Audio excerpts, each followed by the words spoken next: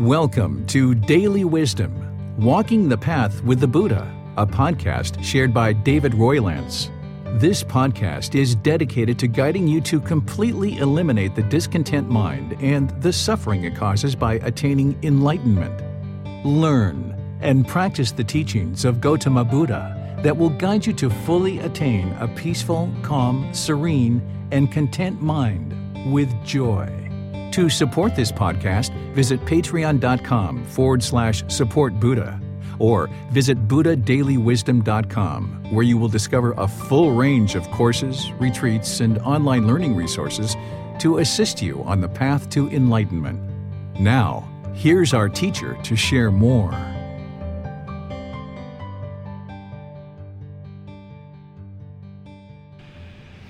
Sawadee Kap.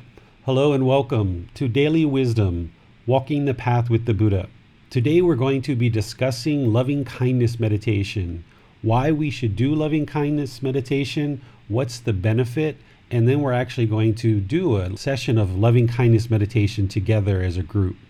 But before we get into loving kindness meditation, as part of understanding why we're actually doing loving kindness meditation, I would like to discuss real briefly the three poisons, and I would like to go into the Four Noble Truths.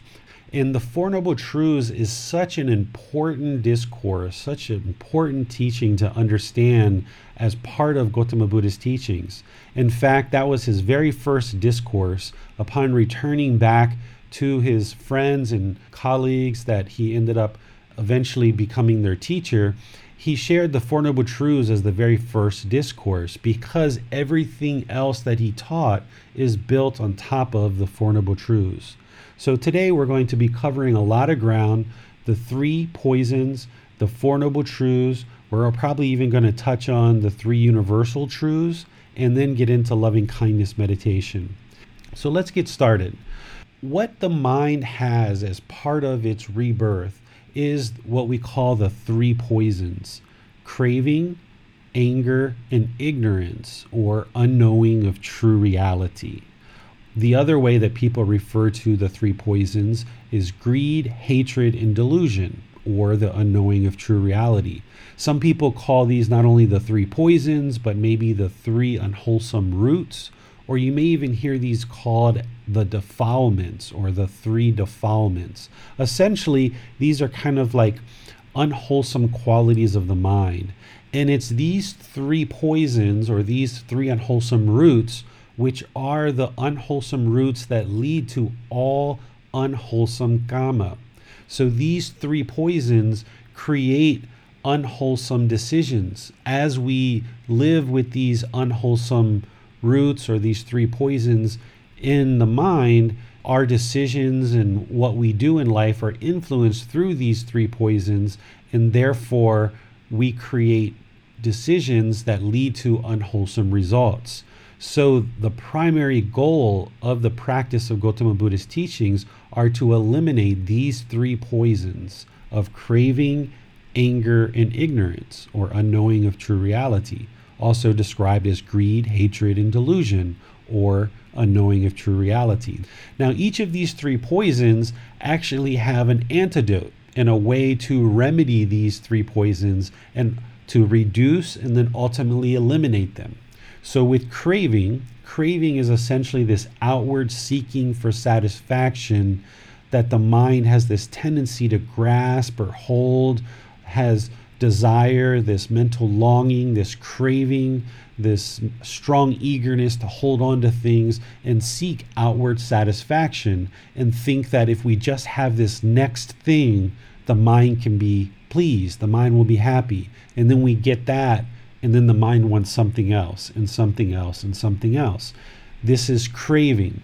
And the way that we remedy that is we practice generosity by sharing, because by sharing, we kind of let things go. We don't hold on to things so tightly. We share our food, we share our money, we share our time, our effort.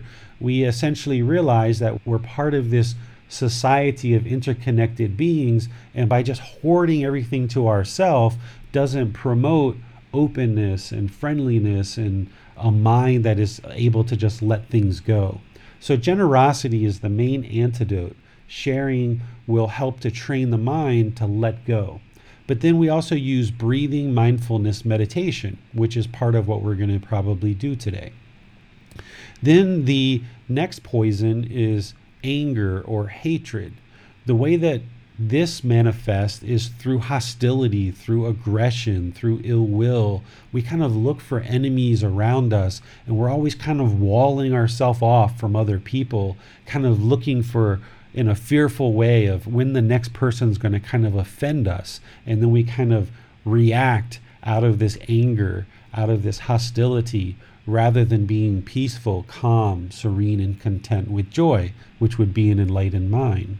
So this poison of hatred or anger results in us not being able to fully experience openness in relationships and just getting along with all beings, being peaceful, being kind, being friendly, being respectful, being appreciative, having gratitude, being polite. If we practice those qualities, then this poison of hatred and anger gets less and less and less. So we encompass that remedy for this poison of hatred or anger in what's called loving kindness. Practicing loving kindness in daily life, loving kindness is this active goodwill towards all beings without judgment. If we practice that in daily life, then we're practicing being polite, being kind, being friendly, being respectful, having gratitude and appreciation. We're thanking people regularly. We're being humble. We're being peaceful. We're showing goodwill, active goodwill towards all beings. That's the practice of loving kindness.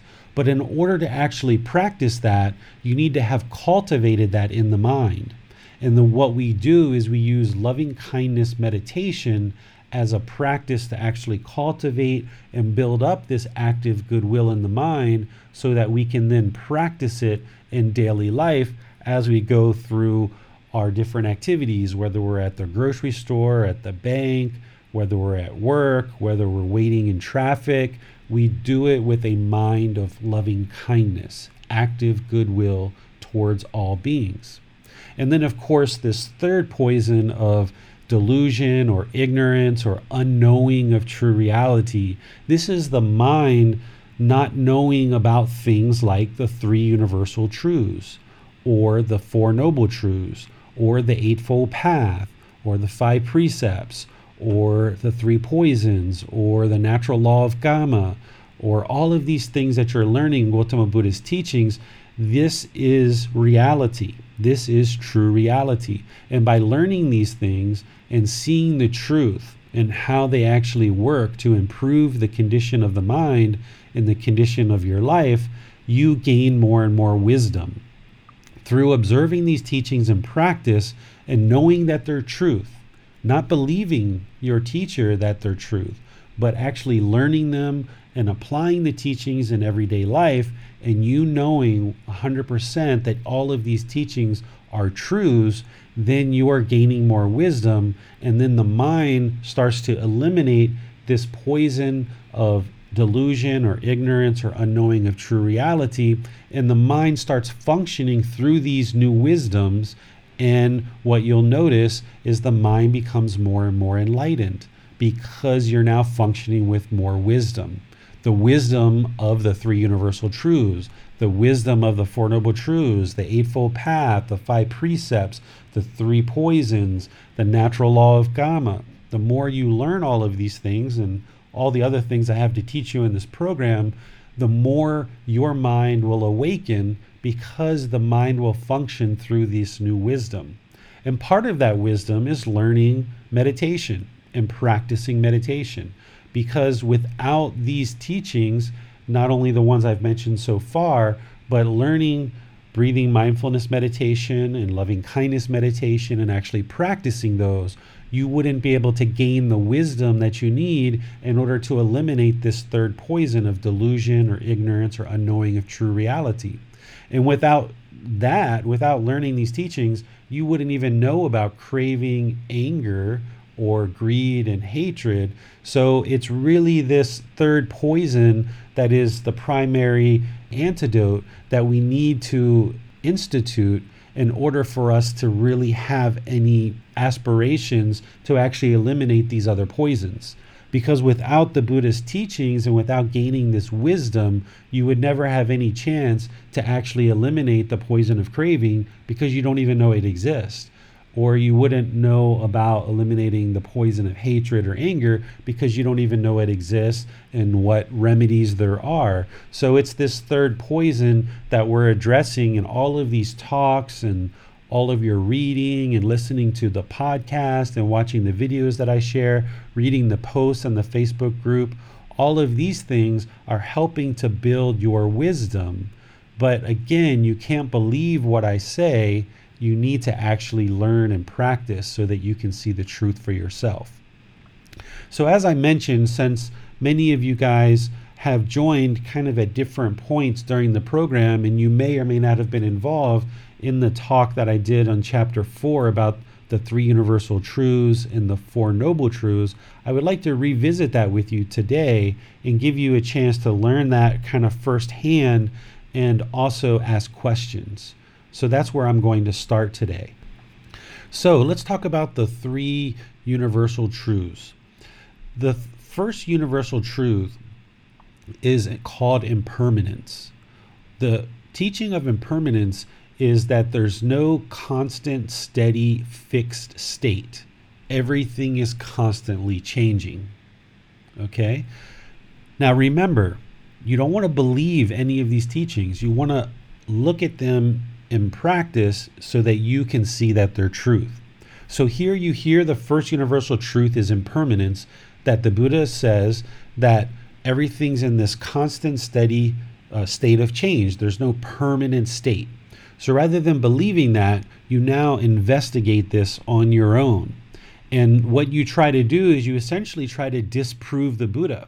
Because if you can determine that there's something that's permanent, then that means the Buddha's wrong, right? So the way that you actually prove that this is true and you gain the wisdom that everything is impermanent is you try to find something that's permanent. So think through your mind and try to determine what's been permanent in your life. And I'll just kind of ask you a few questions as a way for you to reflect on this. Is your hair permanent? Has it been the same length your entire life? The same length, the same color, the same texture? No, it's always constantly changing. What about your physical body? Has the physical body been the same, or has it changed since you were born? Of course, it's changed, right? What about your job? Is your job permanent? Well, we know that's not true because pretty much everybody's at home right now. And if you work at home, whatever job you have, it's not the same job you've had your entire life. So we have multiple different jobs. Our incomes go up and down. Even our own life isn't permanent. We will die at some point, and our life is not permanent. Our parents are not permanent. Our relationships are not permanent. We've had various relationships all throughout our life. Our clothes are not permanent. They're constantly changing. There's certain clothes that we don't wear anymore. There's certain clothes that we have now that we won't have later. So if you look at your life, you'll notice that everything is impermanent, including your different thoughts like sadness, anger, frustration, all of these feelings that you have in the mind. They're constantly changing from one thought to the next, one feeling to the next. So this is how you can understand that impermanence is true 100%. But you still can't take my word for it. If you don't understand that impermanence is 100% a universal truth, you need to investigate this on your own and walk around for 1 day, 2 days, 5 days, 5 weeks, however long it takes, until you ingrain in your mind that you can't find anything in this world that's permanent.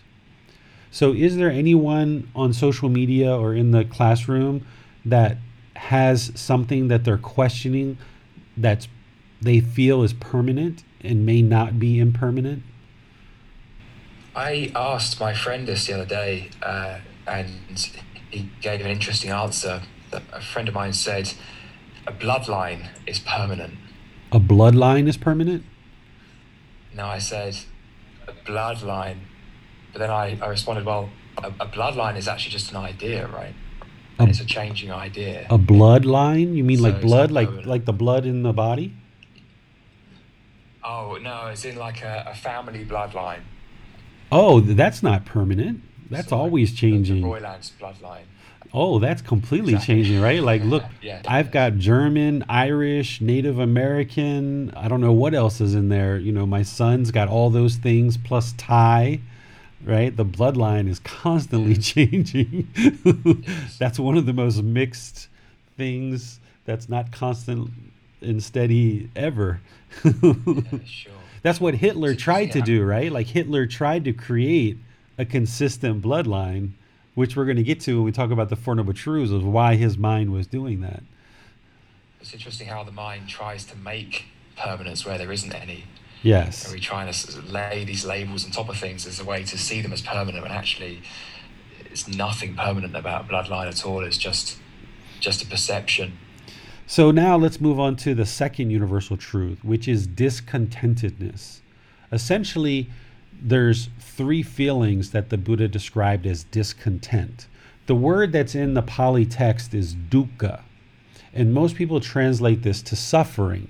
If you've ever studied Gautama Buddha's teachings outside of my resources and classes, you've probably heard people say that the goal of Gautama Buddha's teachings is to eliminate suffering. But suffering doesn't fully capture what the Buddha was talking about when he used the word dukkha. Because when he described what dukkha is, he said there's three feelings. There's painful feelings like sadness, frustration, irritation, guilt, shame, fear. These are all painful. He also talked about pleasant feelings, things like happiness, excitement, elation. And then he talked about feelings that are neither painful nor pleasant, kind of like uncomfortable or unsatisfying. Kind of like if a stranger sat really close to you on a bus, it's not painful, it's not pleasant, it's neither painful nor pleasant, right? And that's for some cultures. For other cultures, they've trained their mind that being up close together, stuffed in a train or on a bus, is normal, and their mind is perfectly content with that because it's normal. But for most cultures in the West, sitting next to someone that close as a stranger, it would create some unpleasantness in the mind. This is the third feeling that the Buddha described as neither painful nor pleasant. So these three feelings, painful feelings, pleasant feelings, and feelings that are neither painful nor pleasant, these are all temporary, impermanent feelings that the mind cycles through. It goes from sadness to happiness to boredom to shyness to loneliness to jealousy to guilt to shame. And of course, in there, in between at different periods, there's some peacefulness and some calmness. But essentially, the nature of the unenlightened mind is it's going to constantly move through these various impermanent feelings. This is discontentedness. Okay? It's not suffering, because if you're happy or you're excited, you wouldn't say you were suffering. And that's a pleasant feeling. If I was shy, I wouldn't say I was suffering, but that's considered kind of like a feeling that's neither painful nor pleasant. So suffering only describes this first feeling that the Buddha talked about, which is painful feelings. So if we use this word suffering, it only captures 1/3 of what the Buddha is talking about. The other 66% isn't described in the word suffering. So what the Buddha is really talking about that we need to eliminate in the mind is discontentedness. The painful feelings, the pleasant feelings, and the feelings that are neither painful nor pleasant. Now, you heard me talk about happiness as a discontent feeling. The reason why happiness is discontent is because of the nature of being impermanent. The mind has certain conditions. If I get to go outside today, I will be happy. Or if I get this new salary, the mind will be happy. Or if I get this new job, the mind will be happy. Or if I get this new girlfriend, the mind will be happy. It's based on a certain condition. And once that condition's fulfilled, maybe the mind is happy for a temporary period of time, but then those pleasant feelings wear off, and now the mind isn't peaceful serene, calm, and content anymore because that happiness was impermanent. So a lot of people go around in life thinking that the goal in life is to be happy. And everybody just wants to be happy and they crave happiness. And the more they crave it, the more they can't get it. Because the more the mind wants to be happy, as soon as it achieves whatever it achieves and those pleasant feelings wear off, then the mind oftentimes goes to sadness or despair or loneliness or boredom or something else. So the Buddha described that we need to bring the mind to the middle, where the mind can be peaceful, calm, serene, and content with joy, not living in the sadness, the loneliness, the despair, the frustration, but also not living in this and holding on to this happiness, this excitement, this elation, but bringing the mind to the middle. So someone who's enlightened, they'll laugh, they'll joke, but then they'll be able to bring the mind right back to the middle. There's not these dwelling in sad feelings and dwelling in the happy feelings. Their mind is permanently in the middle, where it's peaceful, calm, serene, and content with joy. So this second universal truth is essentially describing the unenlightened mind, that it goes through these three feelings, which are painful feelings, pleasant feelings, and feelings that are neither painful nor pleasant. So we've got sadness, anger, frustration, irritation, annoyance, guilt, shame, fears. We've got things like happiness, excitement, elation, boredom, loneliness, shyness. These are all discontent feelings that the mind can eliminate as part of learning and practicing these teachings. So this is the second universal truth. And the way that you determine that this is truth is you say, okay, David, you just spent 3 to 5 minutes explaining discontentedness, and the Buddha gave you 3 feelings that the mind experiences. Once again, try to disprove the Buddha. He describes your mind as having painful feelings, pleasant feelings, or feelings that are neither painful nor pleasant. Are there any other feelings that are experienced in the mind that doesn't fit into one of these 3 categories? And if you take some time and you try to investigate all the different feelings that you experience in the mind, what you'll notice is that all these feelings fit into these 3 categories: painful, pleasant, and neither painful nor pleasant. So that's the second universal truth. The third universal truth is called non-self.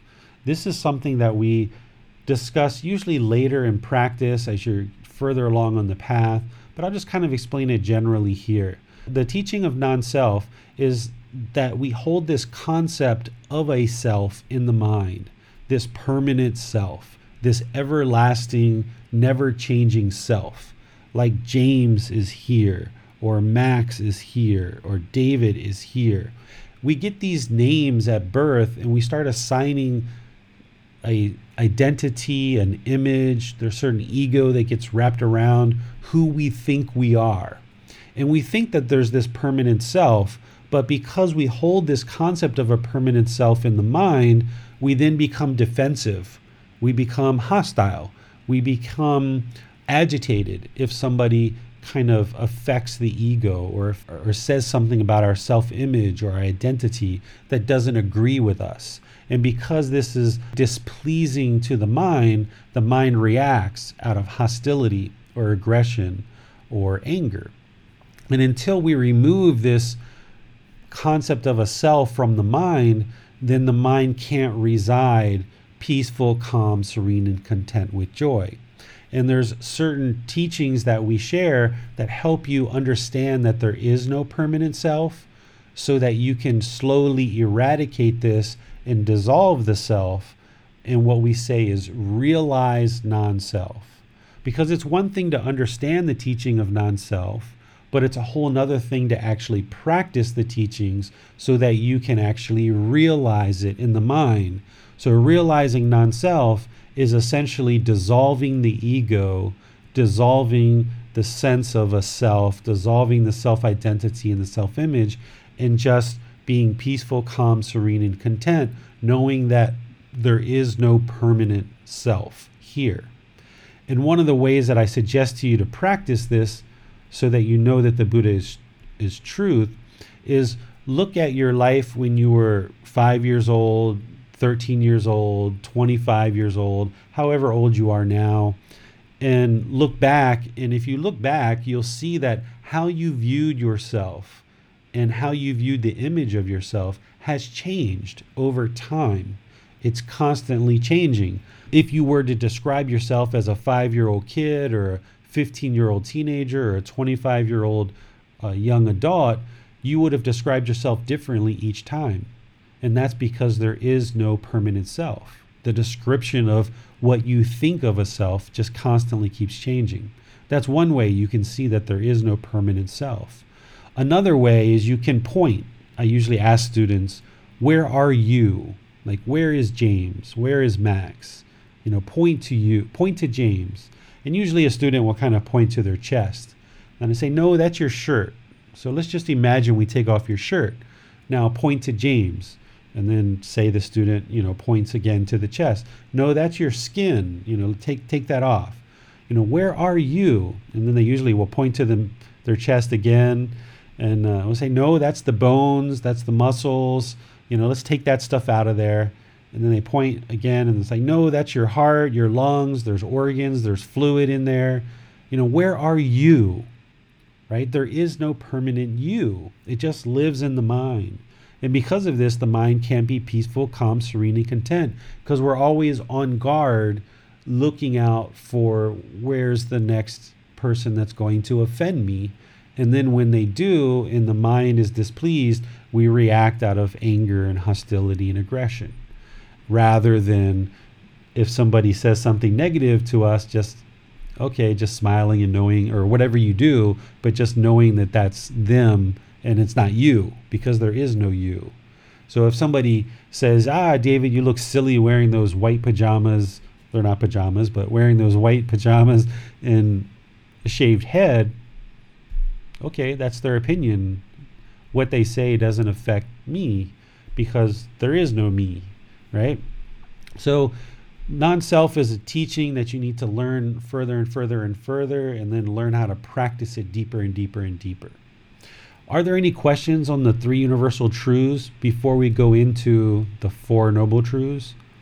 I'd like to highlight a really important point you made about how discontentedness actually comprises these 3 different kinds of feeling. The unpleasant, which I think most people can relate to pretty easily. The pleasant, and how actually that is also discontentedness. But also this 3rd one, which is feelings that are neither pleasant nor unpleasant. And I have a question, which is, how would you explain to or convince someone that these 2 are discontentedness? Because they could say, yeah, okay, well, not really feeling anything right now, a bit shy, a bit bored, but I'm not suffering, I'm not major uncomfortable, and I'm not bouncing off the walls either. So what's the problem? Yeah, the mind is just discontent. It's, say it's lonely or it's shy.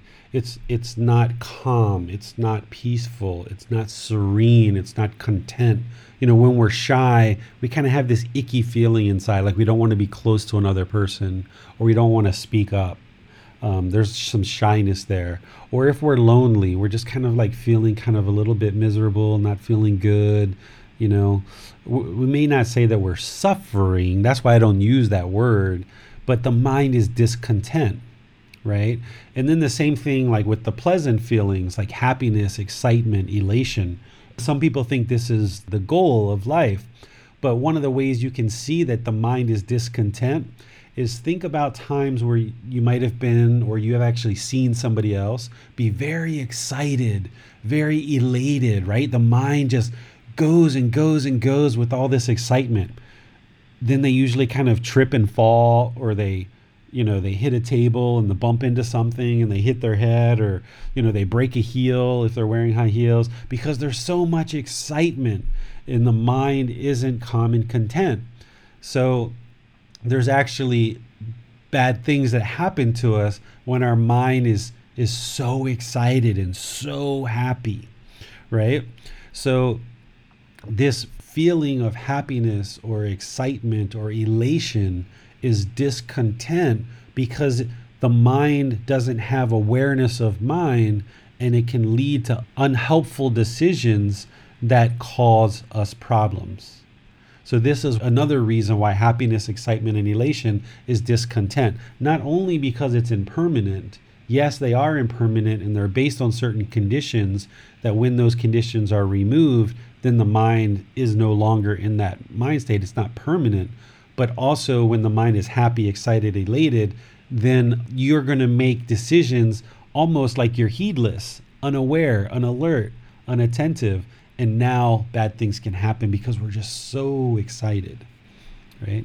I can tell you guys a little story.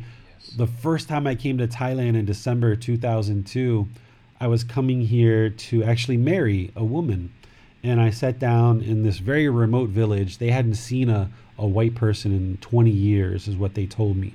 This is back in 2002. People were going around like touching my skin. And at that time I had longer hair. So they were running their hands through my hair. It was like I was like Brad Pitt or something, like a superstar celebrity in the village. And people hadn't seen white skin. And like, you know, some of those people that were less than 20 years old had never seen a white person before, right? So I sat down with the father of my soon-to-be wife.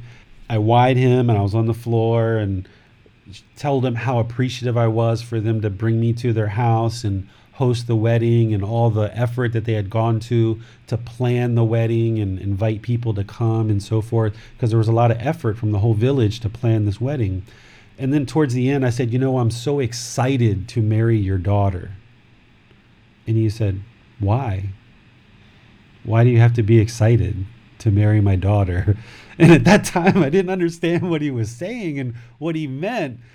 I was just like, I thought that was like a nice thing to say. Like, I'm kind of excited. I'm looking forward to marrying your daughter. And he was like, yeah, you don't need to be excited. Like, there's no reason to be excited. Like, you're just marrying my daughter. And like, I didn't understand it at that point. But now, all these years later, having studied the Buddhist teachings and understand that excitement is not the desired mind state, right? Like, we tend to go around and we try to make people excited. And if somebody comes to greet us and they're like, oh, James, so nice to meet you. I haven't seen you in so long. Oh my God, give me a hug. Where have you been? Oh, right? Like in our culture, we think that that's great. Like, this person's putting on a good face and like, that's the way we should be. But you'll never see that in a Thai culture, in Buddhist culture. It's just like, oh, Sawadee Krap. Nice to see you. Haven't seen you for 3 or 4 years, James. How you been? Right? There's no need for all this excitement and animation because the mind just goes and goes and goes and goes and goes, and it's discontent. So this is why peaceful, calm, serene, and content with joy. We don't need to be excited, even missing people. When, you know, in our culture, we say, oh, Max, I haven't seen you so long, I've missed you. When you're missing people, the mind is discontent, right? If you have a wife or kids and you go on a business trip, you're away for a week or two, and you're missing your children, you're missing your family, you're missing your partner, the mind is discontent. We tell people like, I missed you, and we think that that's the polite thing to say, and that shows that we love you by saying, I miss you. But really all that's showing is your mind's discontent. That, what do you mean? You've gone for a week or two and you can't be content and peaceful by yourself? Like, you have to miss us? Like nobody's going to say that, but essentially the mind should get to a point where it recognizes when it leaves for this 1 or 2 week business trip that that's impermanent. That we will rejoin, and you don't have to miss us extensively. You don't have to call us every 3 hours to check on how we're doing. You go do your stuff, be peaceful, calm, serene, and content for a week or two, and then we rejoin and we're back together as a family. No big deal. So we say things in our culture all the time. We don't realize what we're actually saying is my mind is discontent when we tell people we're missing them. Or when we say, oh, I'm so excited to see you. What you're really saying is your mind is discontent, right? And it doesn't mean that you're wrong or you've done anything wrong. It just means that your mind is grasping, it's holding, it's craving for something, and therefore it's not content. It's missing my family. It's craving my family, therefore it's not content. Or I'm really excited to marry this woman and I can't be content until I do this. And then once I marry her, then maybe 6 months later, I'm bored and I don't want to be married to her anymore, right? Because this is the mind's craving. So this will take us into the Four Noble Truths, right? So let's talk about the Four Noble Truths. I needed to teach you the three universal truths so that you could understand the Four Noble Truths. The first noble truth is all unenlightened beings will experience discontentedness of mind. So if you experience anger, frustration, irritation, annoyance, guilt, shame, fears, happiness, excitement, elation, loneliness, boredom, shyness, all of these feelings, jealousy, you're missing people, this is a discontent mind. And you know that you're not yet enlightened. No big deal. There's lots of unenlightened people in the world. Okay, so all unenlightened beings will experience discontentedness of mind. The second noble truth is you cause your own discontent mind because the mind craves permanence when everything is impermanent. Let me give you an example. If you have a boyfriend or a girlfriend and you guys get together, at the beginning of the relationship, everything's usually wonderful. It's so wonderful. All you're interested in is getting to know each other. You go out to the park, you go out for coffee, you go to the movies, you go to a restaurant. The conversation is wonderful. Everybody's having a great time. And you're like, wow, this feels really good. And you guys get deeper and deeper and deeper into a relationship. The mind gets more and more and more attached. And eventually there's some discontentedness, some disagreement. And it leads to anger, frustration, irritation. And the relationship will oftentimes separate because of this. Well, when that happens, the mind then becomes either sad or lonely or frustrated or angered. The reason why is not because the other person left or you left the other person.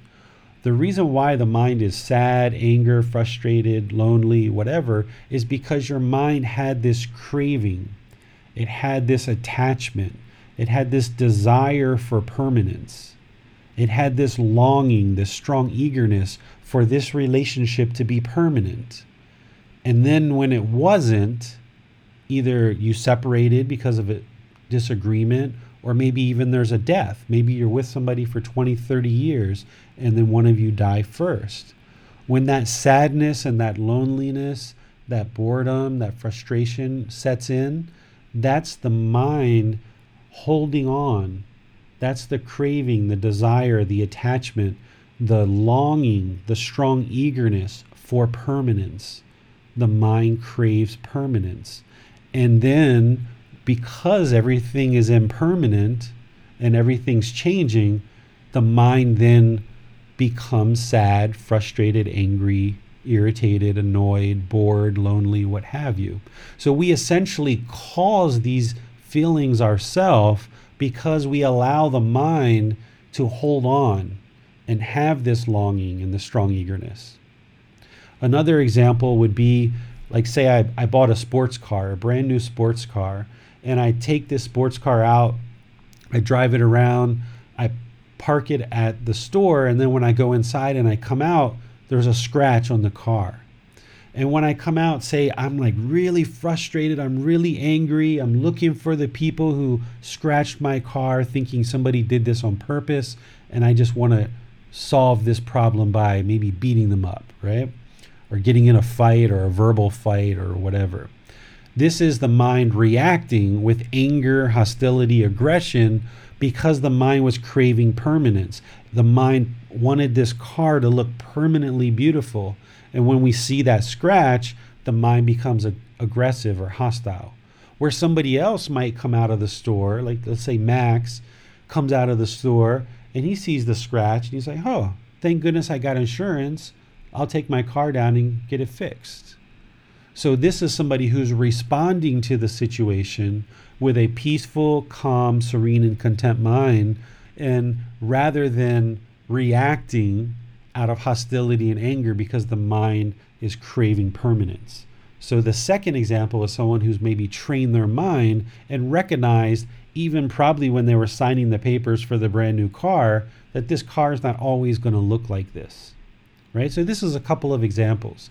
And you could go through multiple examples in your life where you were either angry, frustrated, irritated, annoyed, feeling guilt or shame or fear or lonely or bored, and you can see how you're causing your mind to be discontent. Let's use the example of the quarantine, since most of the world is quarantined right now or in their houses, in their dwellings. Some people are very bored, very lonely, very frustrated, very angry. Why? Because their mind is craving. It has this longing, this strong eagerness to go outside. It expects permanence. The mind was in this life, going to work, seeing friends, going to restaurants, going to school, having all these daily activities, and it craves that permanence. And now, because of impermanence, and now people are being asked to stay inside in most countries, the mind is discontent. The mind is saying, no, I want to be outside. I'm craving to be outside. I'm craving and longing and having this strong eagerness to do all these things that I used to do. This is why the mind becomes lonely, bored, sad, angry, and frustrated. And the person's mind is causing it themselves because they're allowing the mind to be holding on with this longing and strong eagerness, essentially attachment. This is craving, desire, attachment. Okay, so this is the second noble truth. We cause our own discontent mind because the mind has this craving, this longing, this strong eagerness for permanence. Essentially, the mind does not like impermanence. And right now in the world, there's a bunch of impermanence everywhere. It's really shaken up the world. And this is why we have so many discontent minds around the world. The beauty about the second noble truth, that we cause this discontentness ourselves, is the third noble truth, that we can eliminate the discontent mind because we cause it. This is why the Buddha's teachings are so effective at creating a peaceful, calm, serene, and content mind with joy. Because we're causing all this discontentness, we can actually eliminate it. So the third noble truth is we can eliminate 100% of discontentedness by eliminating craving, eliminating desire, eliminating attachment, essentially eliminating the mind's craving for permanence. By training the mind to let go and not hold on so tightly, then we can eliminate the discontent mind. This is the third noble truth. This is why the first poison of craving, we practice generosity. We practice breathing mindfulness meditation so that when thoughts, ideas, perceptions come into the mind, we train the mind to let them go. So that we constantly train the mind through multiple meditation sessions, that as we're meditating and thoughts come into the mind, we train the mind to let it go, let it go, let it go. Cut off those thoughts. The mind goes to the past, cut it off, bring it back to the breath. The mind goes to the future, cut it off, bring it back to the breath. The mind has thoughts or ideas or perceptions, cut it off, let it go, bring the mind back to the breath. And by doing this over multiple sessions, then the benefits of that training, you get to realize that in daily life, where when certain things happen that are displeasing to the mind, you can let it go. You can cut it off so that the mind doesn't become discontent. So because the second noble truth, we're causing our own discontent mind, the third noble truth, we can eliminate it through training the mind to eliminate craving, desire, attachment, this longing with a strong eagerness. That's the third noble truth. That's why we practice generosity and breathing mindfulness meditation.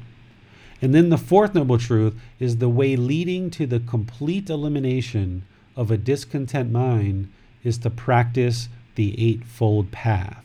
This is a different teaching that we cover in chapter 5, is 8 steps that lead to an enlightened mind. An enlightened mind isn't going to get angry. It isn't going to get frustrated. It isn't going to get irritated or annoyed.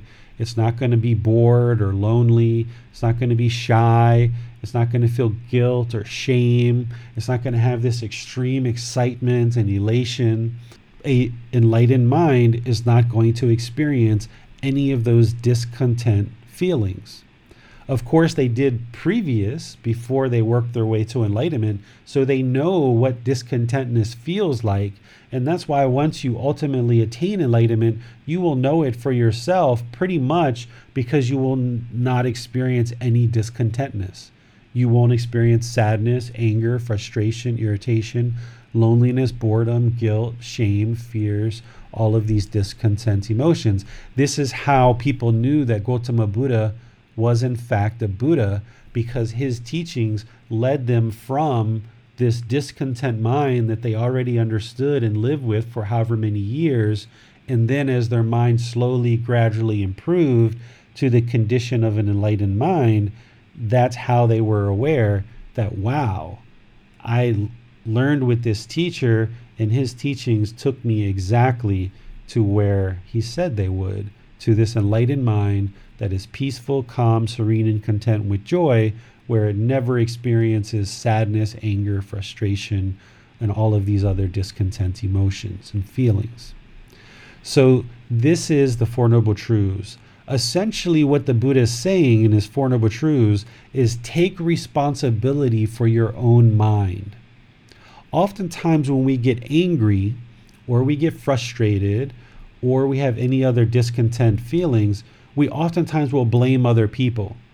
I'm angry because he didn't pay me my money. I'm frustrated because I got fired from my job. He fired me. I did a good job. I'm a good employee. Why would he fire me? He made me frustrated. He made me angry. No, that person didn't make you angry. We made ourselves angry because we were craving and wanting to hold on to this job so badly. And because the mind was so attached and was expecting permanence, when something changed, then the mind became discontent. So essentially what the Four Noble Truths is teaching you is take responsibility for your own mind, take responsibility for your own life, train the mind to eliminate this craving, this desire, this attachment, this longing with a strong eagerness, and practice the Eightfold Path, which will lead to an enlightened mind where you never experience any of these discontent feelings. Okay, any questions on any of this? Just a comment from me. The Four Noble Truths was part of the first discourse ever given by the Buddha, I believe. That's right. So it's pretty fundamental. Is there anything really that he taught that falls outside of the Four Noble Truths? Well, everything is built on the Four Noble Truths, right? Because if you're going to undergo this training, where you're training the mind to be peaceful, calm, serene, and content with joy, but you firmly feel that it's other people's fault of why your mind is angry, then why would you ever train your mind? Then you would train everybody else's mind. It's everybody else's fault. It's not my fault. I'm perfect. It's everyone else's fault. Let's go train all of those people to do things my way, and then I won't be angry anymore. But that's not possible, because then there's 7.5 billion people in the world. There's constantly new people being born all the time. We can't train them all to do it our way, but we can train our mind. So this is the first step of the Eightfold Path, which is right view. Having the right view that you cause your own discontentness, that you can eliminate it. Taking responsibility for your own mind. If you lacked responsibility for your own mind and you didn't see it as if you are causing your own mind to be angry, frustrated, irritated, then why would you ever undergo training? Why would we meditate and train our mind when it's everyone else's fault? You see what I'm saying? So that's why right view is so important. The Four Noble Truths is so important, that we understand that we are causing our own discontentness of mind.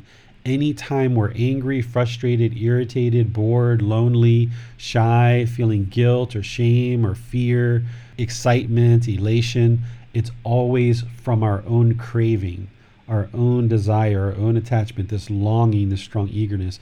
Everything else is built on top of that. Because remember, when the Buddha left all of his friends, they were all hanging themselves upside down from trees. They were starving their bodies. They were doing all these horrible things to the body, thinking that by training the body to undergo all of this pain and misery, that was going to benefit the mind. So when he came back to teach them, hold on a second, you guys have got it wrong. It's not about training the physical body and disparaging the body and putting it through all these torturous things. What this training is about to get to enlightenment is accepting responsibility that it's the mind that's causing all these problems. It's not the body. So his teaching on the Four Noble Truths, essentially establishing right view, was like revolutionary for these first 5 aesthetics that he started teaching.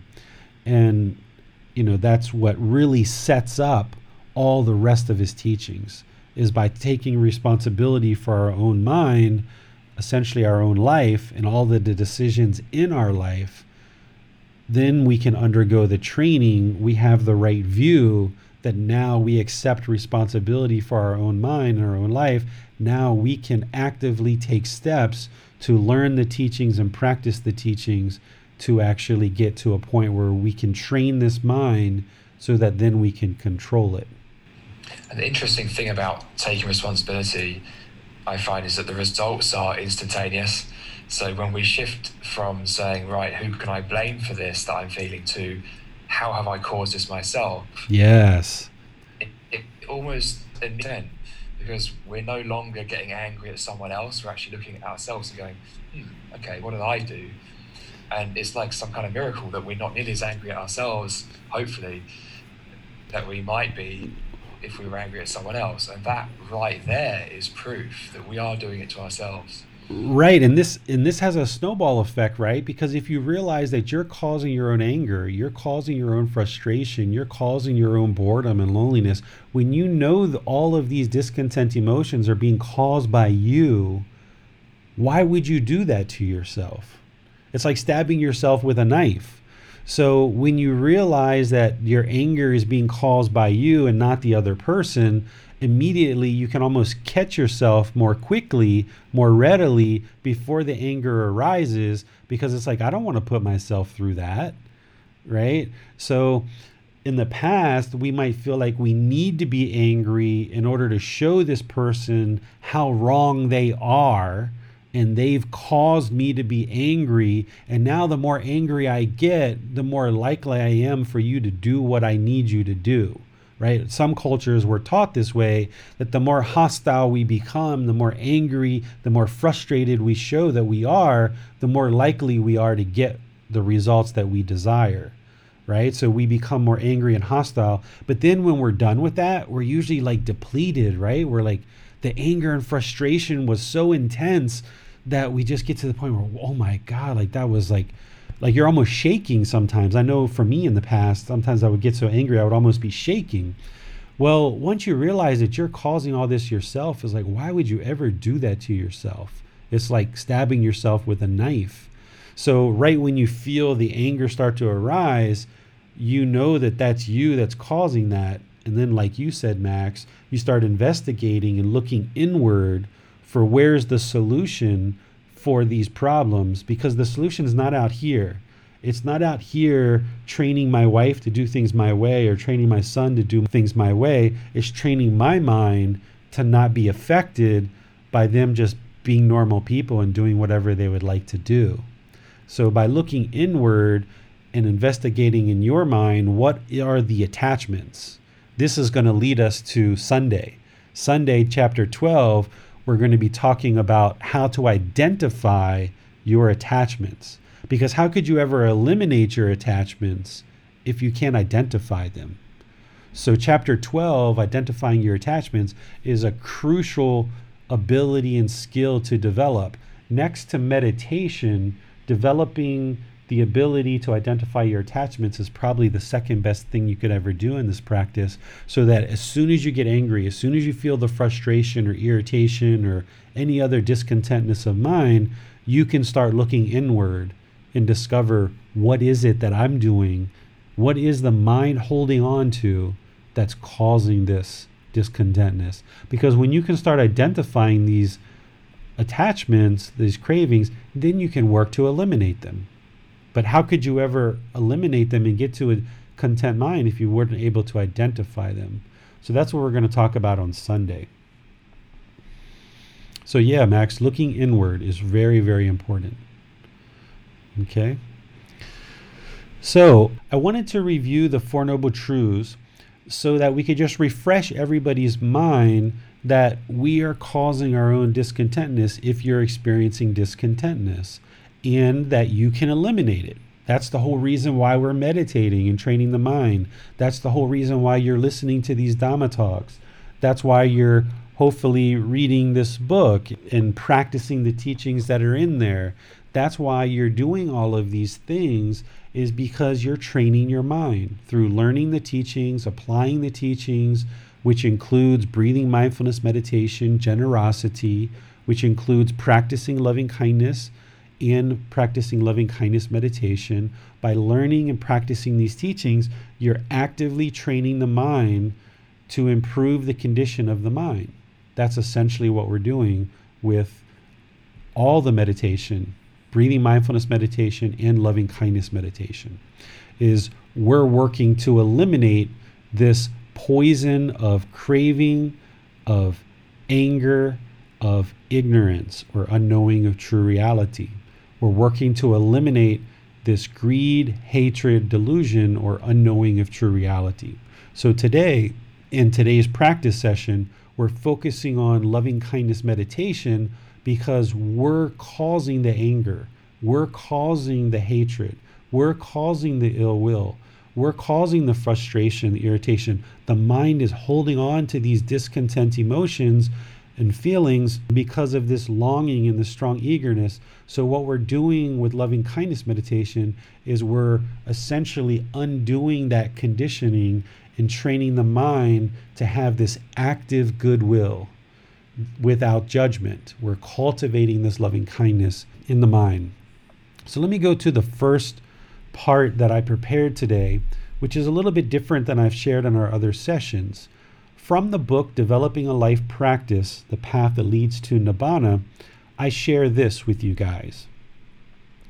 Loving kindness meditation helps us to eliminate hatred, anger, ill will, frustration, irritation, annoyances, dislike, and cultivate a mind that has loving kindness or goodwill towards all beings, thus removing the poison of hatred or anger. Okay?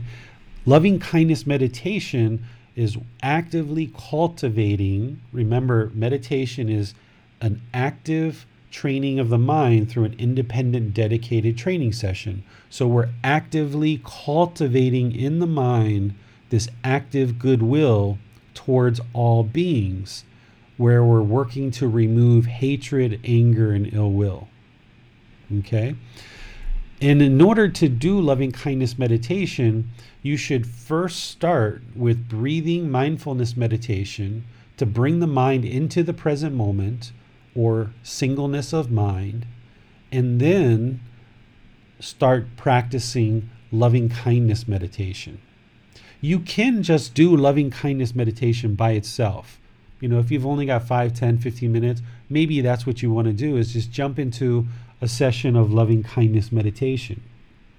But if you have plenty of time and you kind of want to get better results out of your loving kindness meditation, what you should do is practice breathing mindfulness meditation first. Even if that's just 3 minutes, 5 minutes, 10 minutes, just kind of ease into loving kindness meditation by bringing the mind to the breath and creating that singleness of mind, where you can let go of the past, let go of the future, let go of thoughts, ideas, and perceptions, bring the mind to the breath, and then after you've done that for some period of time, 3, 5, 10, 15 minutes, however long you'd like to do it, then you start with loving kindness meditation. And today what I'm going to do is I'm going to start with chanting, and then I'll lead you guys into breathing mindfulness meditation for whatever period of time in order to bring singleness of mind and start to cut down that craving. And then we'll move into loving kindness meditation and then ultimately finish up with a chant. But for those of you guys that haven't joined this meditation session before, let me share with you what I'm going to be doing during loving kindness meditation, because you're going to actually need to be doing this. By me actually leading and guiding the loving kindness meditation is okay, but you actively need to do something during meditation. Just like when we get into breathing mindfulness meditation and you're actively training the mind to let go of the past, let go of the future, focus on the breath, letting go of the thoughts, ideas, and perceptions, focusing on the breath, you're actively doing that with the mind. When we get into loving kindness meditation, you need to actively do something with the mind to change your condition of the mind. Loving kindness meditation is not a wish for others to be loving and kind for us. And it's also not us kind of praying or wishing others to be more loving and kind.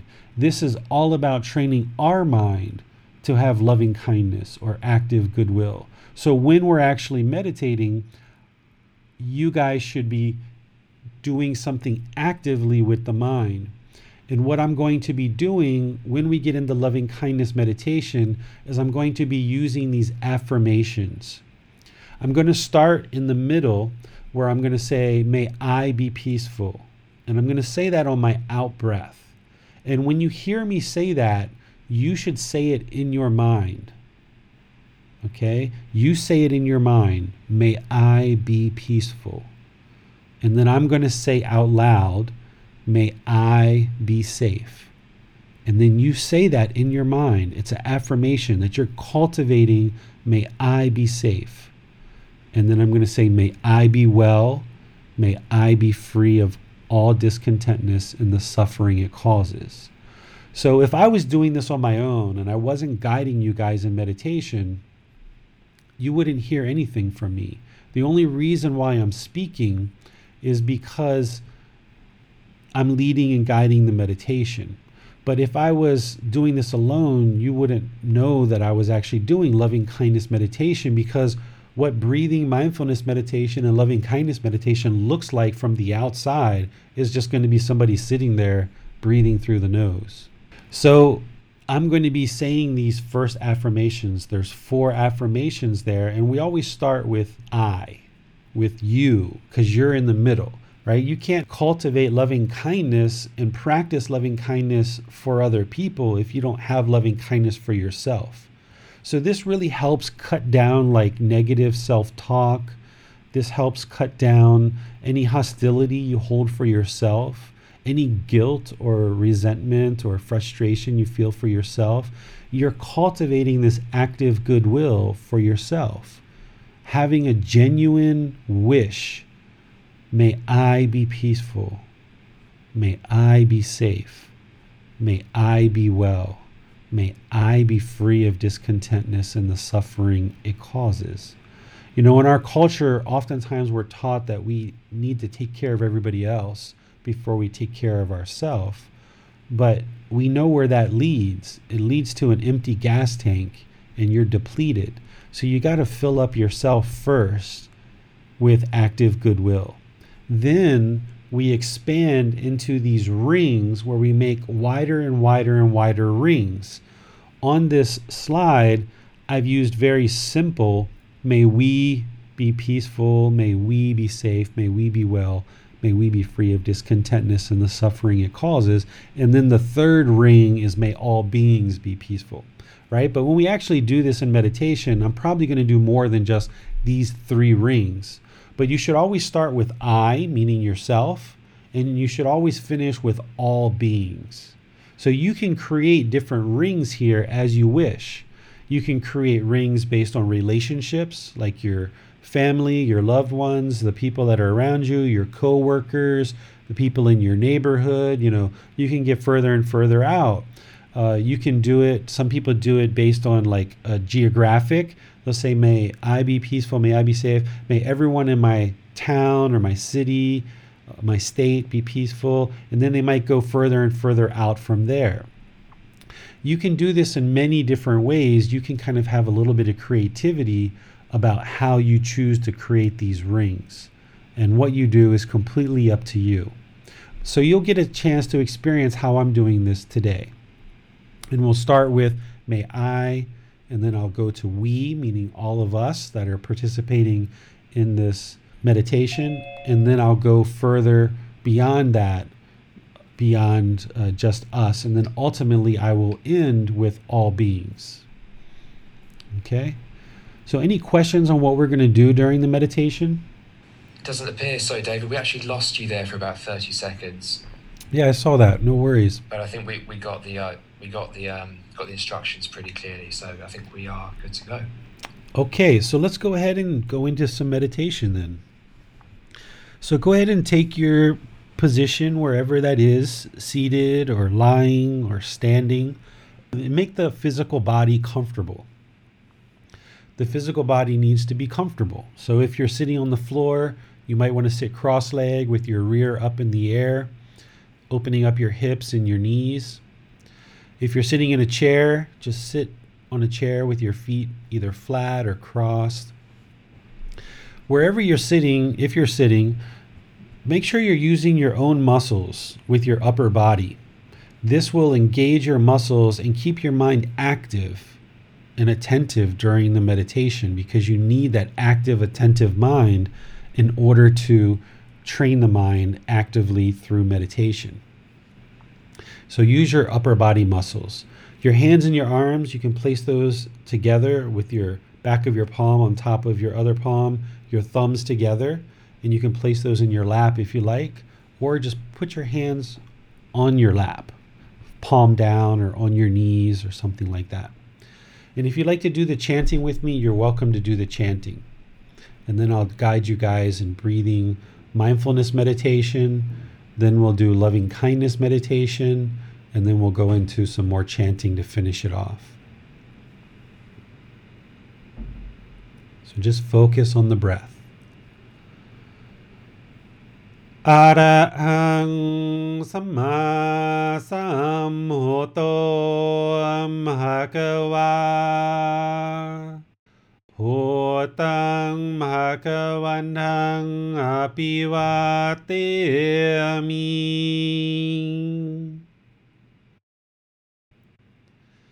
Savakhato Bhagavata Tammo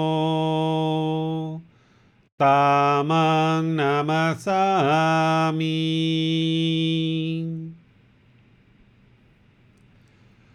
Supatipano Bhagavato Savaka Sangho Sanghang Namami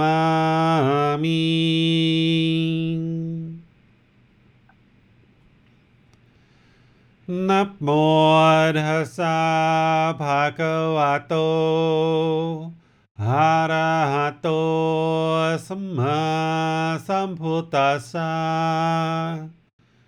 Namo Tassa Bhagavato Arahato Samma Sambuddhassa Namo Tassa Bhagavato Arahato Samma Sambuddhassa Iti piso bhagava Arahang Samma Sambuddho วิจาจารนังสัมมุโนสคาโตโรกาวิตูอนุเตโรปุริสาตามาสติสตาตาวามนุสนังพุโตภควาติ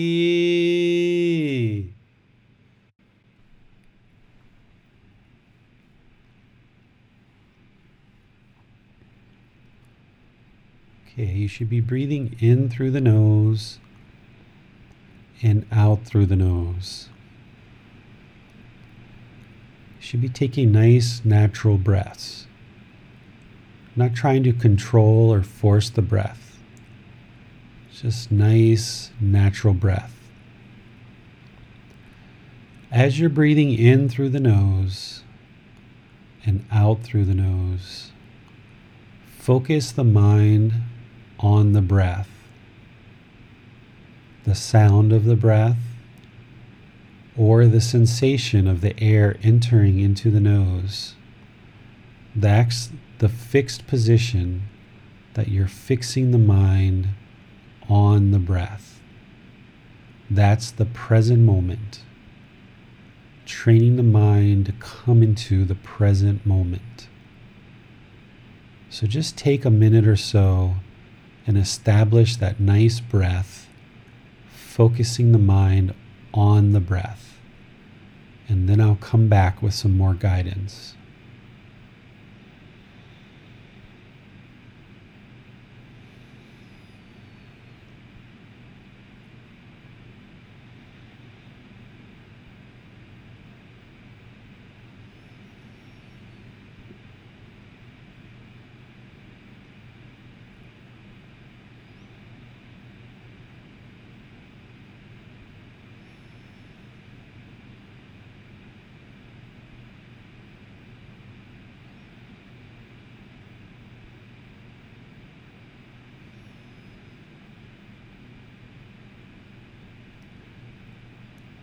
Now that you've got the breath established, you're focusing the mind on the breath. As the mind likes to go to the past or to the future, just cut it off and bring the mind to the breath. Just let it go. Focus the mind on the breath, the present moment.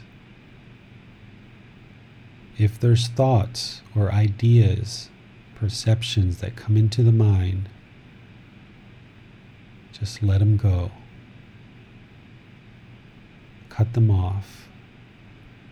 Bring the mind to the breath, to the present moment.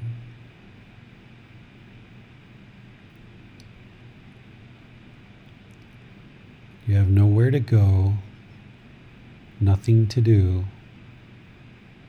No one needs you right now. Just focus the mind on the breath and notice how all the thoughts and sensations in the body are all impermanent. There's nothing that's permanent.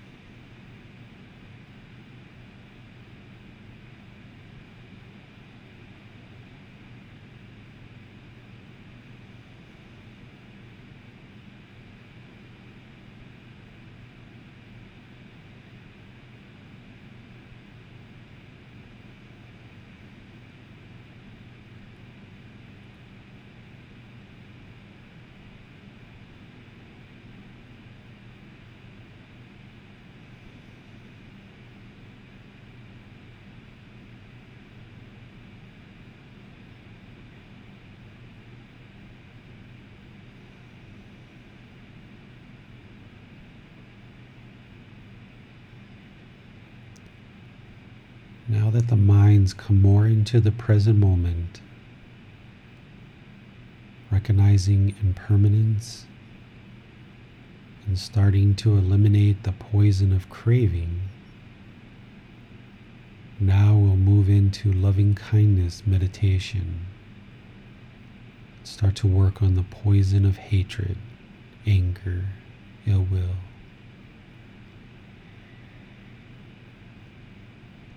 Just repeat this affirmation in the mind when you get to your out breath.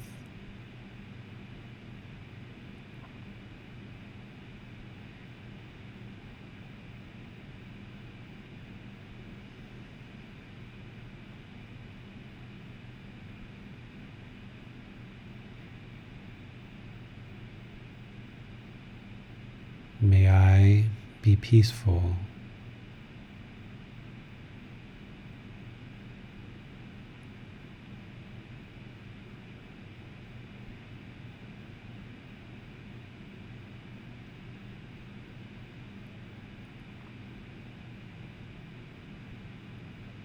May I be well.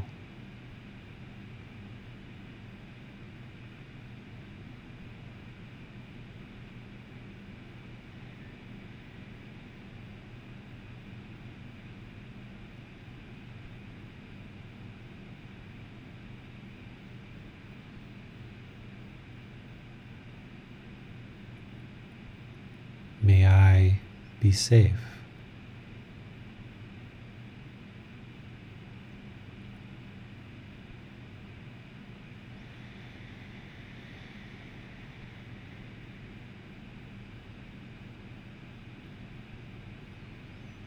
May I be free of discontentness and the suffering it causes.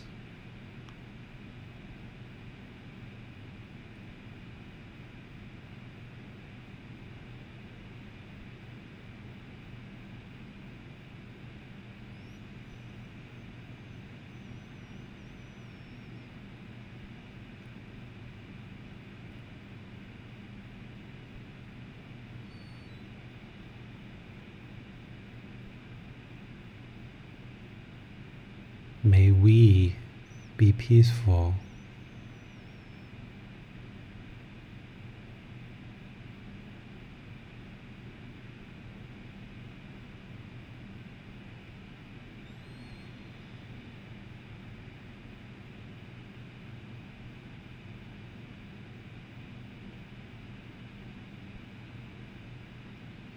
May we be well.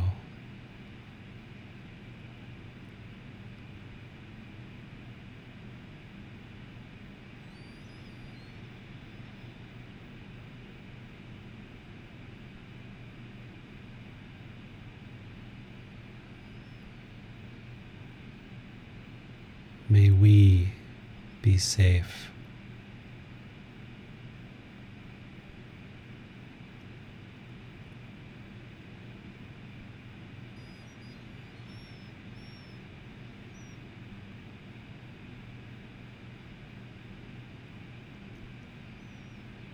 May we be free of discontentness and the suffering it causes.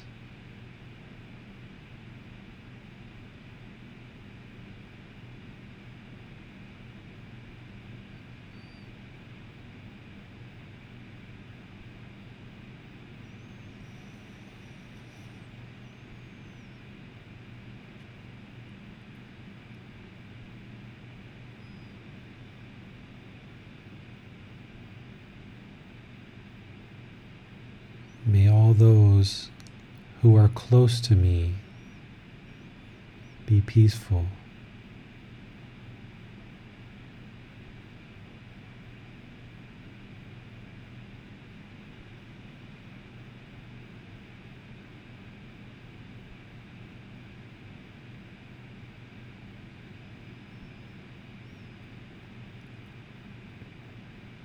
May they be well.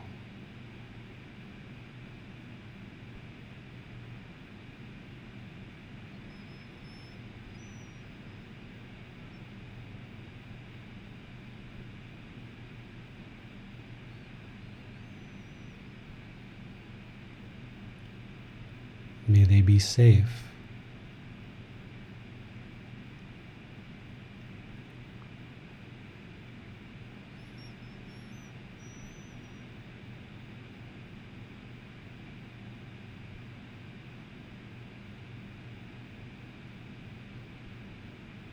May they be free of discontentness and the suffering it causes.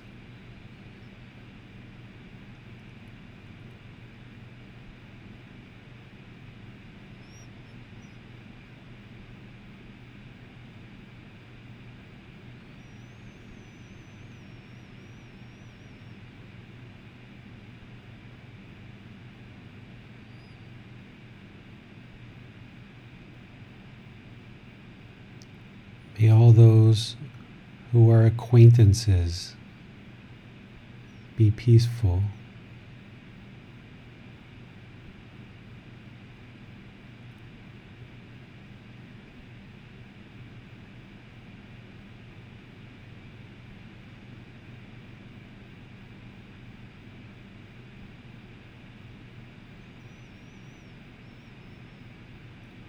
May they be well.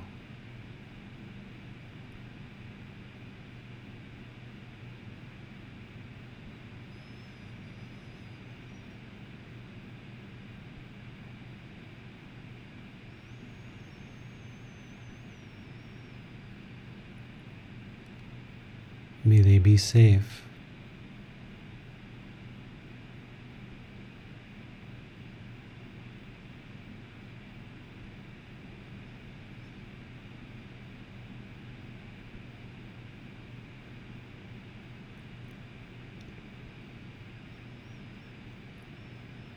May they be free of discontentness and the suffering it causes.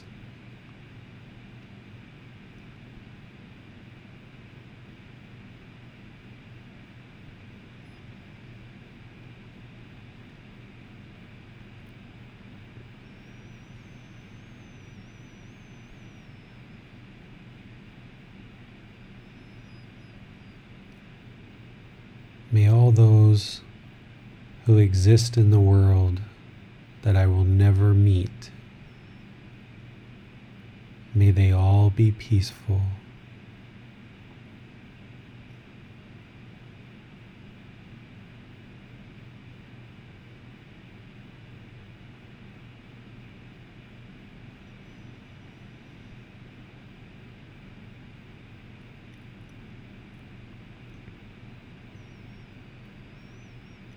May they all be well.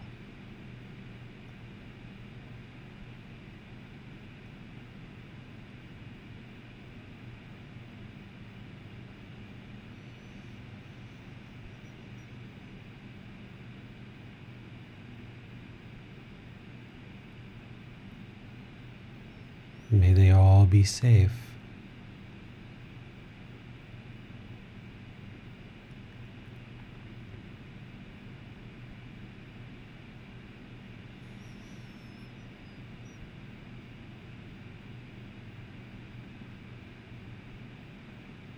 May they all be free of discontentness and the suffering it causes.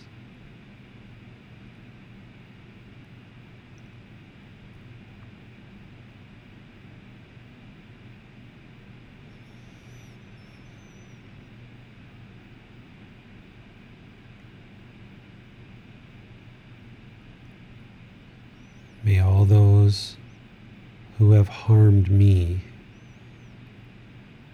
may they all be peaceful.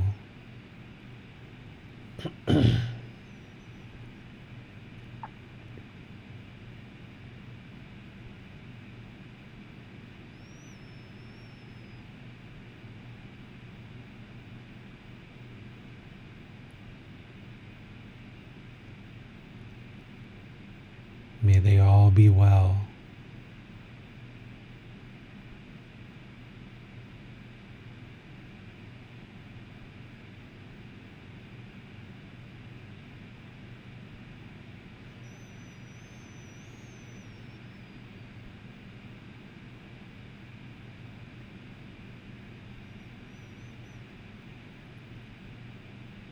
May they all be safe.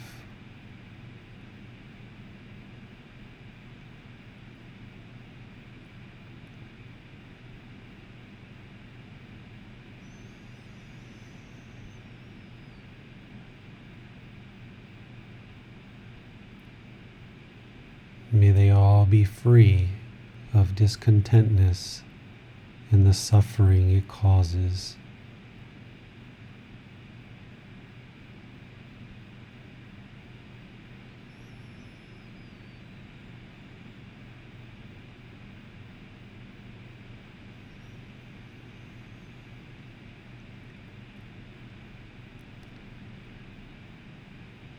May all those whom I have harmed,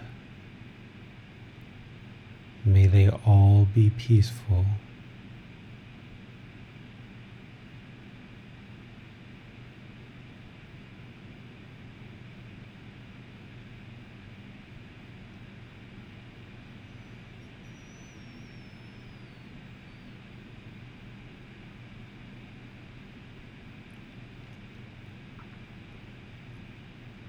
May they all be well.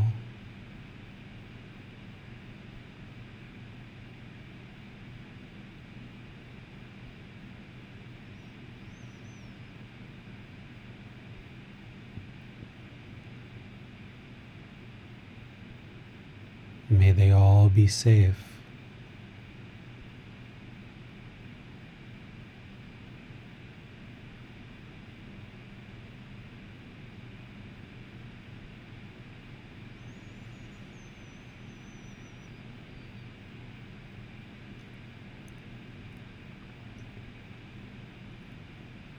May they all be free of discontentness and the suffering it causes.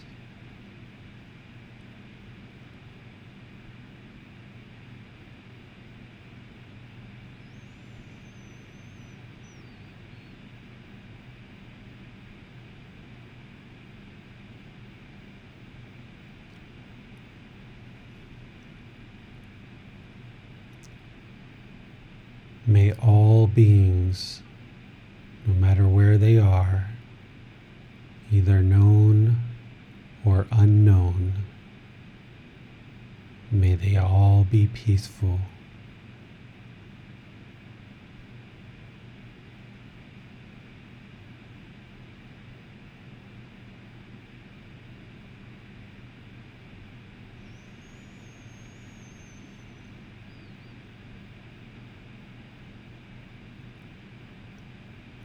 May they all be well.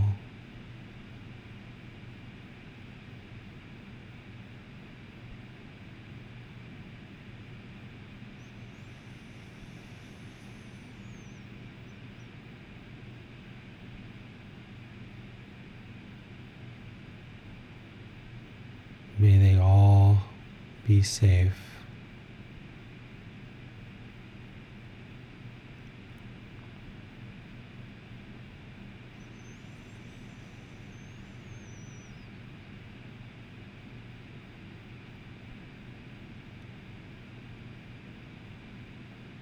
May they all be free of discontentness and the suffering that it causes.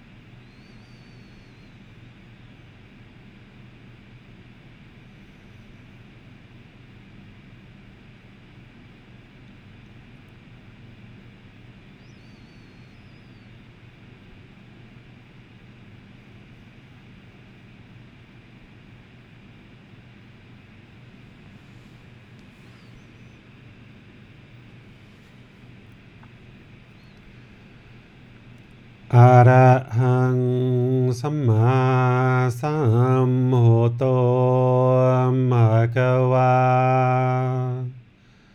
พุทธังภะคะวันตังอะภิวาเทมิ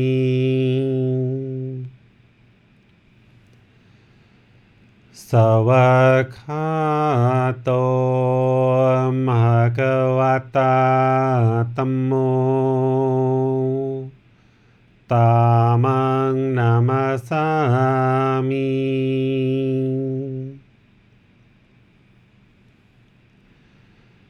สุปฏิปันโนภะคะวะโตสาวกสังโฆสังฆังนามามิ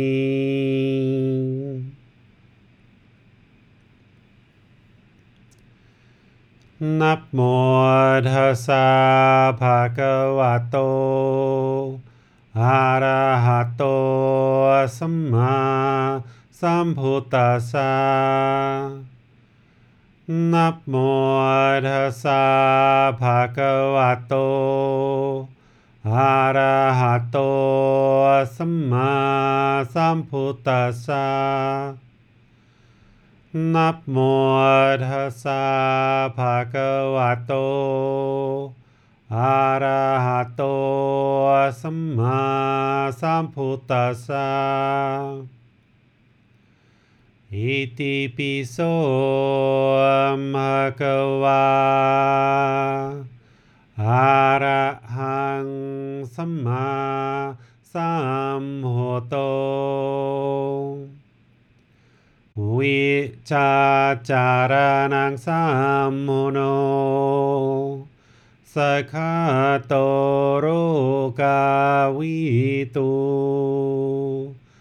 อนุเตโรภูริสาตามาสติสตาตาวามานุสนังพุทโธภควาติ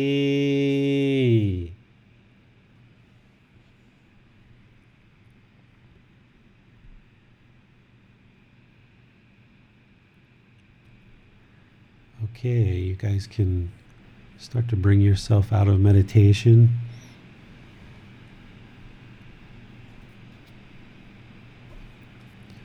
Just gonna slowly come back. See Maya taking a nice little stretch there. Move your head side to side. Yeah. Just kind of come back. All right, so not sure how long we were meditating because, as you guys know, I don't time meditation. There's no need to really time it. Just do it for whatever amount of time that you need.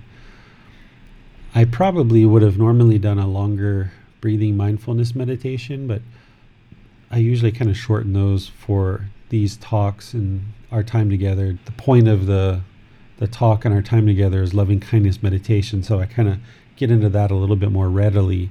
But in my own practice, when I used to do loving kindness meditation a lot, I used to do much longer breathing mindfulness meditations. So I would suggest for you guys to expand that. Don't use what I did today kind of as a guide.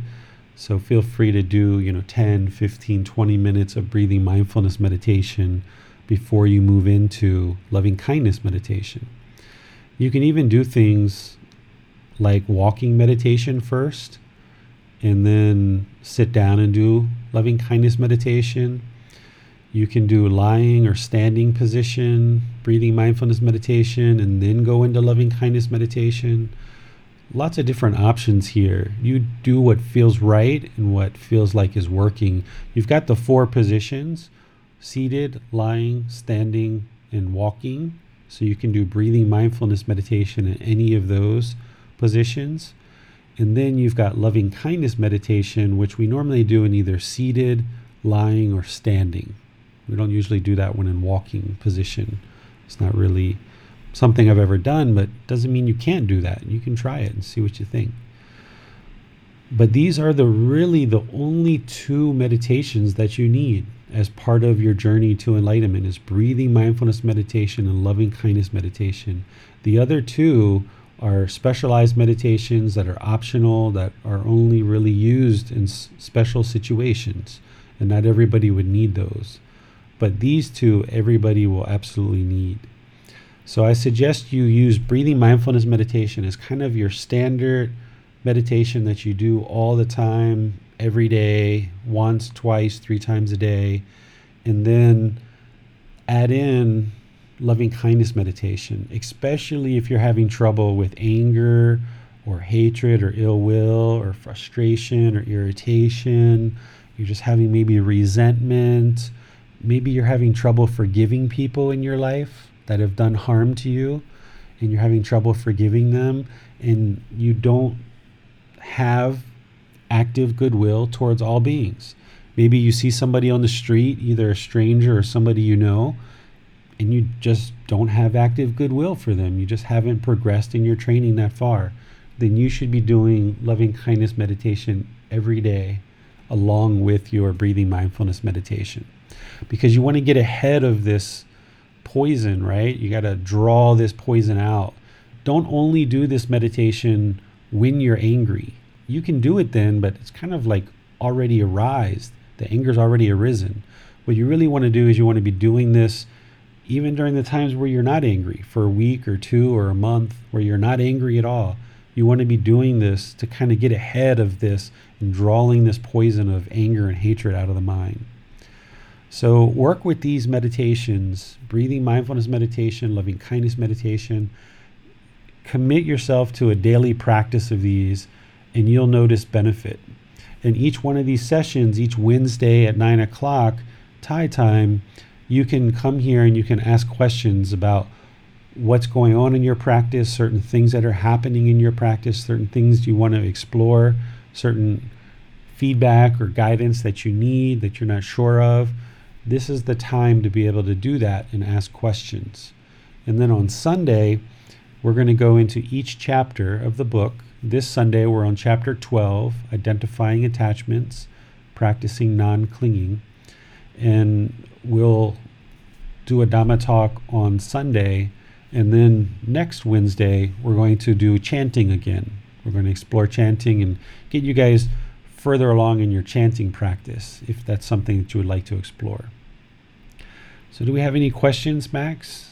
Yeah, no problem. What you were saying just then about getting ahead of the curve, I think is really useful. So not just practicing loving kindness to abandon anger that has already arisen, but also using it as a way to prevent it from arising and to cultivate the active, positive mind state of loving kindness. One thing I've been doing recently is just wishing well in my mind to people as I walk around. So just as I'm walking down the street, as I'm walking down the beach here in Brighton, just saying it in my mind, just saying the exact same thing, may you be well. Mm-hmm. Saying it in my mind to the birds that I see. And I find it has much the same effect. It sounds like my question has already been answered here, which is this a good way to practice? Is this this is excellent, Max, because say you spend 20, 30, 45 minutes, an hour on your cushion meditating, over, a couple of days or 2 or 3 times a day. That's great and that's wonderful. But if you can move the teachings into daily life, doing things like what you just talked about, that's perfect, because you're just cultivating more of that active goodwill. I used to do this say I was in a conversation with somebody. I actually still kind of do it a little bit now. Like if I'm in a conversation with somebody and somebody's being really hostile and I'm not going to allow my mind to go there, in my mind, I'm just thinking, may you be well, may you be peaceful, may you be safe. Just thinking in my mind towards this other person. And then sometimes, I might engage, I might talk further, I might respond, but sometimes after the hostility or during the hostility, I just walk away. If that doesn't happen to me anymore, but it used to happen. And then as I'm walking away, I'm just thinking in my mind, may you be peaceful, may you be well, may you be safe, may you be free of discontentness. And essentially when you're saying may you be free of discontentness and the suffering it causes, you're essentially saying may you attain enlightenment, right? May you practice these teachings and attain the results of enlightenment. So getting ahead of the curve and doing the things like you're talking about, like to the birds, to the people on the beach as you're walking, just actively cultivating that mind, or even in situations where people are hostile and you feel the anger starting to arise, you can just try to cut it off and let it go. And you can also kind of reiterate these affirmations in the mind as a way to kind of like keep that anger at bay and any kind of hostility that might be rising up. That's a great tip. Thank you. Mm-hmm. I've not had many opportunities to practice in quite that way recently, but no doubt they will come at some point, I'm sure. One thing I find about the practice of loving kindness really is that it allows you to really see people more clearly, Mm-hmm. I find. And so you know that when you are able to see them clearly, if someone is becoming hostile and angry, and you know that you're acting with right intention, and you know that you're acting with loving kindness, then you know it's something that they have in their mind. You know it is a defilement that they hold. Yeah. And so it makes it much more possible to actually act with compassion, not take it personally, because you know you've acted with right intention. And sometimes that means, maybe getting in the way of someone else's attachment. But as long as you're acting yourself with right intention and not doing harm, then you know that this anger is coming from the other person. Yeah. It makes it a lot easier to deal with those situations, see them more clearly. Yeah, and some things that you can do to kind of combine some of these teachings, right? Like we know like generosity is good to eliminate craving, and we know we need to practice loving kindness, which is active goodwill without judgment, to eliminate this hatred or anger. So not that everyone has to do this, but if you've ever done this where like maybe you see a homeless person on the street and you want to, give some food or give some money, or like here in Thailand, I usually take them to a restaurant and sit down with them. I let them order food, and then I kind of talk to them and spend time with them and ask them some questions and kind of spend a little bit of time with them. This is generosity because you're sharing your money, your time, your effort, but you're also practicing active goodwill without judgment. Where, I'm sitting in a restaurant with a person who has dirty clothes on, rough hair and face, and I know other people are looking at me, and tourists particularly, Thai people know what I'm doing, but tourists will be looking at me and probably pretty curious about what I'm doing and why I'm with this person. But for me, I'm treating this person just like I would sit down and have lunch with you, Max, or somebody else, treating them as a human being and, being polite, being kind, being patient. I just happen to be sharing some of my money, some of my time, some of my effort. And so you're practicing generosity, but you're also practicing loving kindness, active goodwill without judgment at the same time. And these kind of things can be really beneficial for you. That you're not doing it because anybody told you to do it. You're not doing it because you're taking pictures to post it on Facebook and show everybody that you've taken this homeless person out to lunch. Not that you're doing it out of ego or pride, that you want everybody to see you doing it, but just because you feel like that's a good thing to do.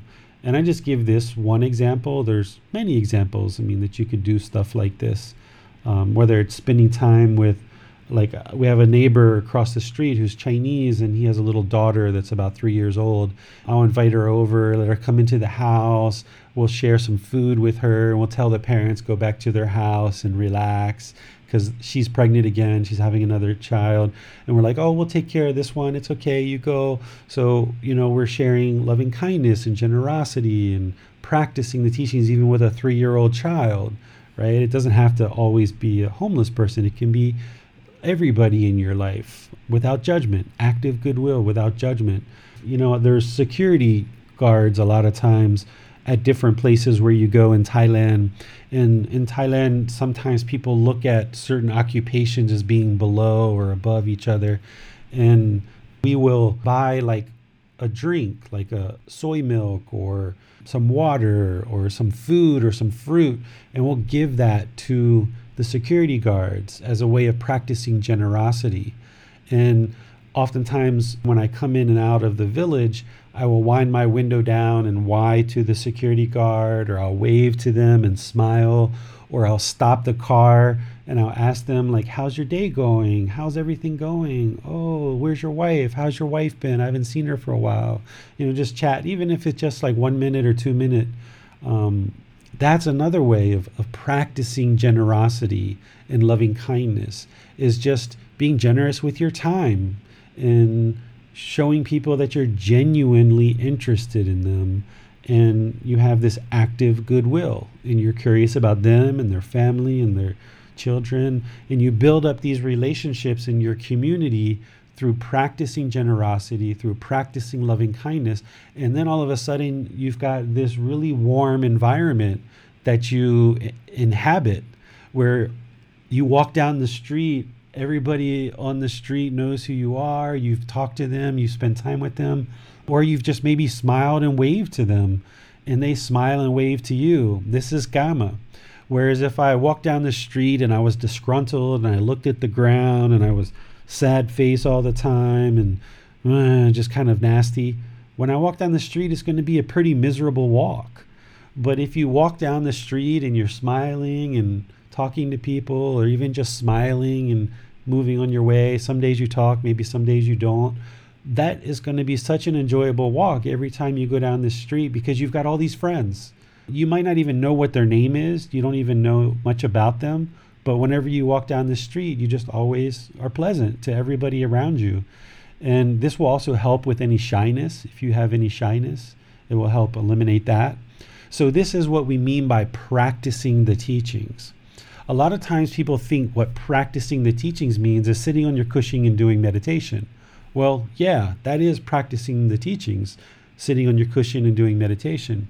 But also, like I just described, walking down the street, being polite and kind and friendly and generous, and spending time with the 3-year-old neighbor, spending time with the homeless person, spending time saying hello to the taxi drivers or whatever. This is practicing. This is practicing the teachings of Gautama Buddha, where you are eliminating the craving, anger, and ignorance by practicing generosity, by practicing loving kindness, and by using the wisdom of these teachings to practice in this way. So you're developing a life practice which involves meditation that you do to actively train the mind each day, but then you carry these teachings with you in a daily life practice where when you're out and about, you're practicing the teachings. Yeah, it's really helpful, really great stuff. And it's worth remembering that it costs nothing to smile at someone, to wave at someone. It's just a little bit of right effort. And I feel like all the things worth having in the world really, on some level, come about because someone at some point decided to be generous with their time, with their money, with their energy.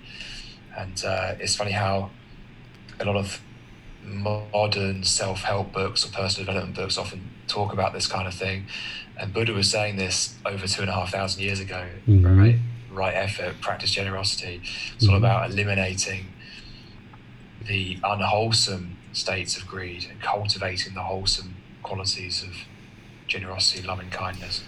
Yeah, I mean, if you were going to summarize this, right, it's like being a polite, kind, respectful, generous, appreciative, friendly, kind person. I mean, positive person, right? Like everybody enjoys being around those kinds of people. And this is why the more you practice in this way, you will see the Kamma. By you making the decision to treat other people around you this way, even when they're hostile, you're being kind, polite, and respectful.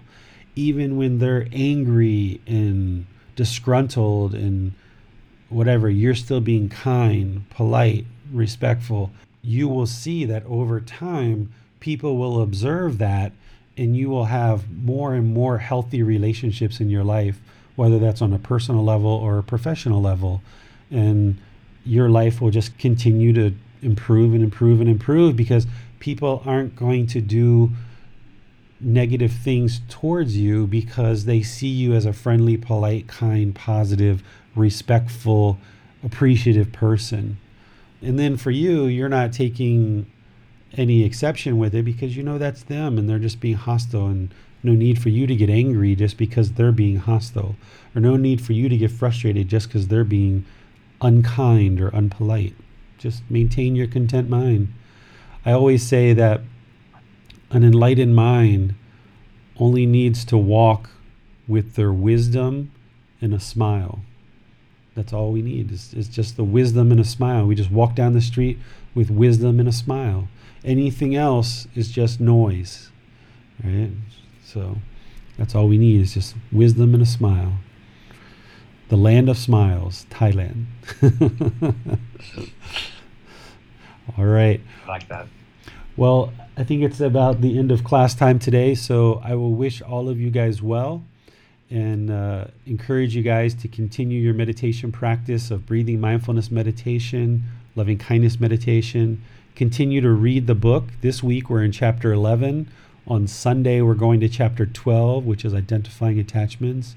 And just keep continuing to learn, continuing to practice the teachings on the cushion, but in your daily life as well.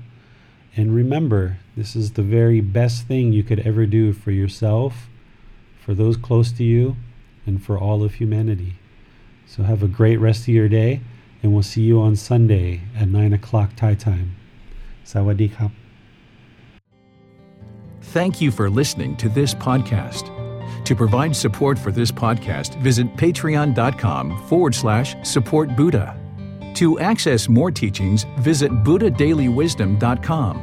There, you will discover a full range of courses, retreats, and online resources to assist you on the path to enlightenment. Remember to establish a daily, consistent meditation practice, along with learning and practicing these teachings. A well-developed meditation practice is the foundation in which to train the mind to attain enlightenment.